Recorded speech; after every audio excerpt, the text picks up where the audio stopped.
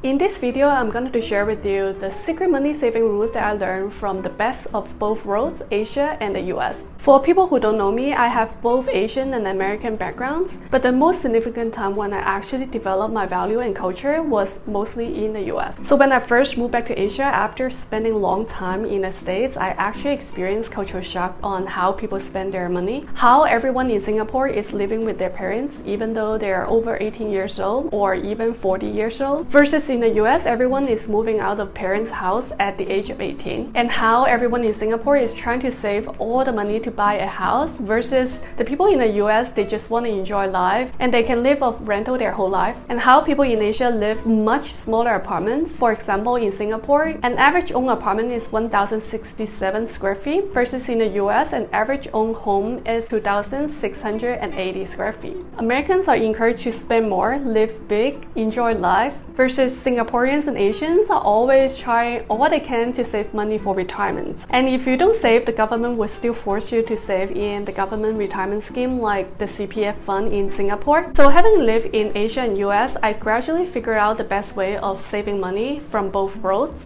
In the US, I learned that life is short and we should enjoy life as much as possible rather than being just frugal. While in Asia, especially in Singapore, I learned that some wife keeps all her husband's salary and then give back allowance on a monthly basis. So I also figured out a way to give myself allowance. So the essence of my 5-step money saving rules is to know your real capacity, be minimalist, and focus on essentials. So first step is to figure out your real total income on a monthly basis. People may think, oh, I make $10,000 a month, so this month I can spend $10,000, but in the end of the month, they feel they overspend. So when I calculate my total real income, I usually exclude those variable investment incomes such as stock trading because those are unknown variables. Sometimes you may gain, sometimes you may lose. If you calculate those variable income into your total income, you may constantly living on the edge. So I exclude those unless your investment income is very stable, like your property rental income or guaranteed yearly dividends. So let's say, just for the sake of easy calculation, you make $10,000 a month that include your salary,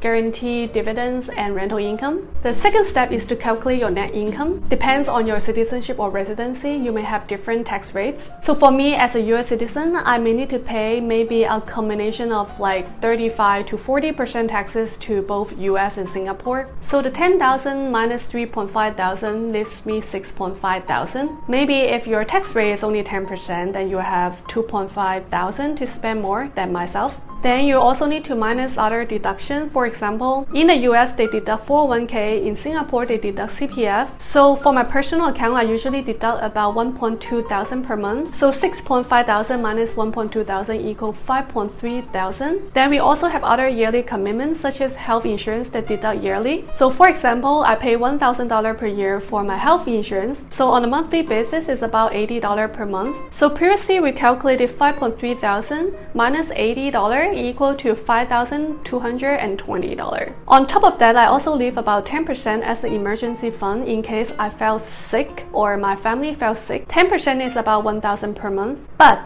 continue to watch this video until the end to see how I utilize this reserve fund for savings. Anyway, now it means $4,220 is my real spending power. The difference of calculating this amount versus our gross income is that this is our real spending power so that it will prevent us from overspending. The third step is for us to calculate our most essential cost of living. In this case, it's rental cost or mortgage. For a lot of Singaporeans, they don't need to pay for their mortgage out of pocket because they can utilize the CPF fund to pay for it. But for me, living in a rental property, I spend about $2,400 to $2,500 per month for my home that covers rent, utilities, and other fees. So that leaves me $1,820 per month to spend. The fourth step is a super important step because it's a step to calculate the daily allowance for yourself. Because if you don't give yourself a daily allowance, you just keep spending and spending without actually knowing the limit. And this is what I meant by learning from the Singaporean wife giving allowance to their husbands. So with the $1,820 a month, I would divide it up by 30 days. Per day, I allow myself to spend $60. Then I would ask myself what essential activities I need to do. I would need to take transportation. I would try to walk or take public transportation as as much as possible these days instead of taxi. That allows me to save about $100 per month. These days, I only spend about $30 transportation fee per month. And then I need to eat for sure. I love food, so I actually would spend on food. Depends on the days, but on average, I spend about $30 per day on foods.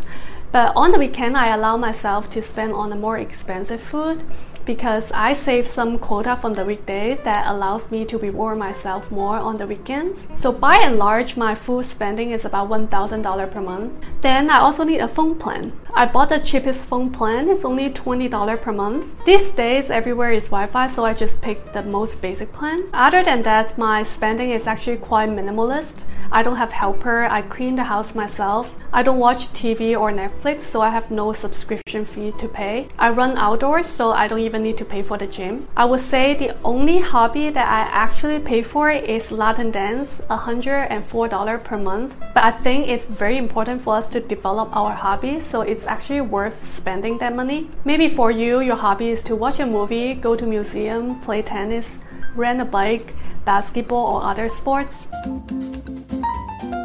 So anyway, with all the deducted, $1,820 minus 30 minus 1,000 minus 20 minus 104, it still leaves me $666 per month for saving. But these are really loose margin for me to spend because I already put aside my retirement fund and my emergency fund. So the rest of the $666 is really for me to spend whatever without any liability at all. And when I have more margin that month, I will still indulge myself with a good bottle of wine or a Michelin-star restaurant, and I'm still able to maintain the lifestyle I want. And remember, this $666 I save may not be just $666 because I still have $1,000 emergency fund that I save on the side. So when I don't use the emergency fund, I save about almost $2,000 a month. Add it up for the whole year, it becomes $24,000 per year. And if I have other variable income that year, that would be even more. And I usually have other investment income here and there, 20K, 30K, it all adds up. Lastly, while saving money is super important, don't forget to enjoy life because life is so unpredictable. You don't know what will happen tomorrow. So always go out and enjoy life. Hope you really enjoyed this video. Let me know if you find this video helpful on organizing personal finance and save money. What are the tips that you use to save money? Please comment your tips below. Don't forget to give a thumb up and subscribe to my channel. Make sure to share this video to help others as well. If you want to receive my weekly video uploads, turn on the notification bell next to the subscribe button.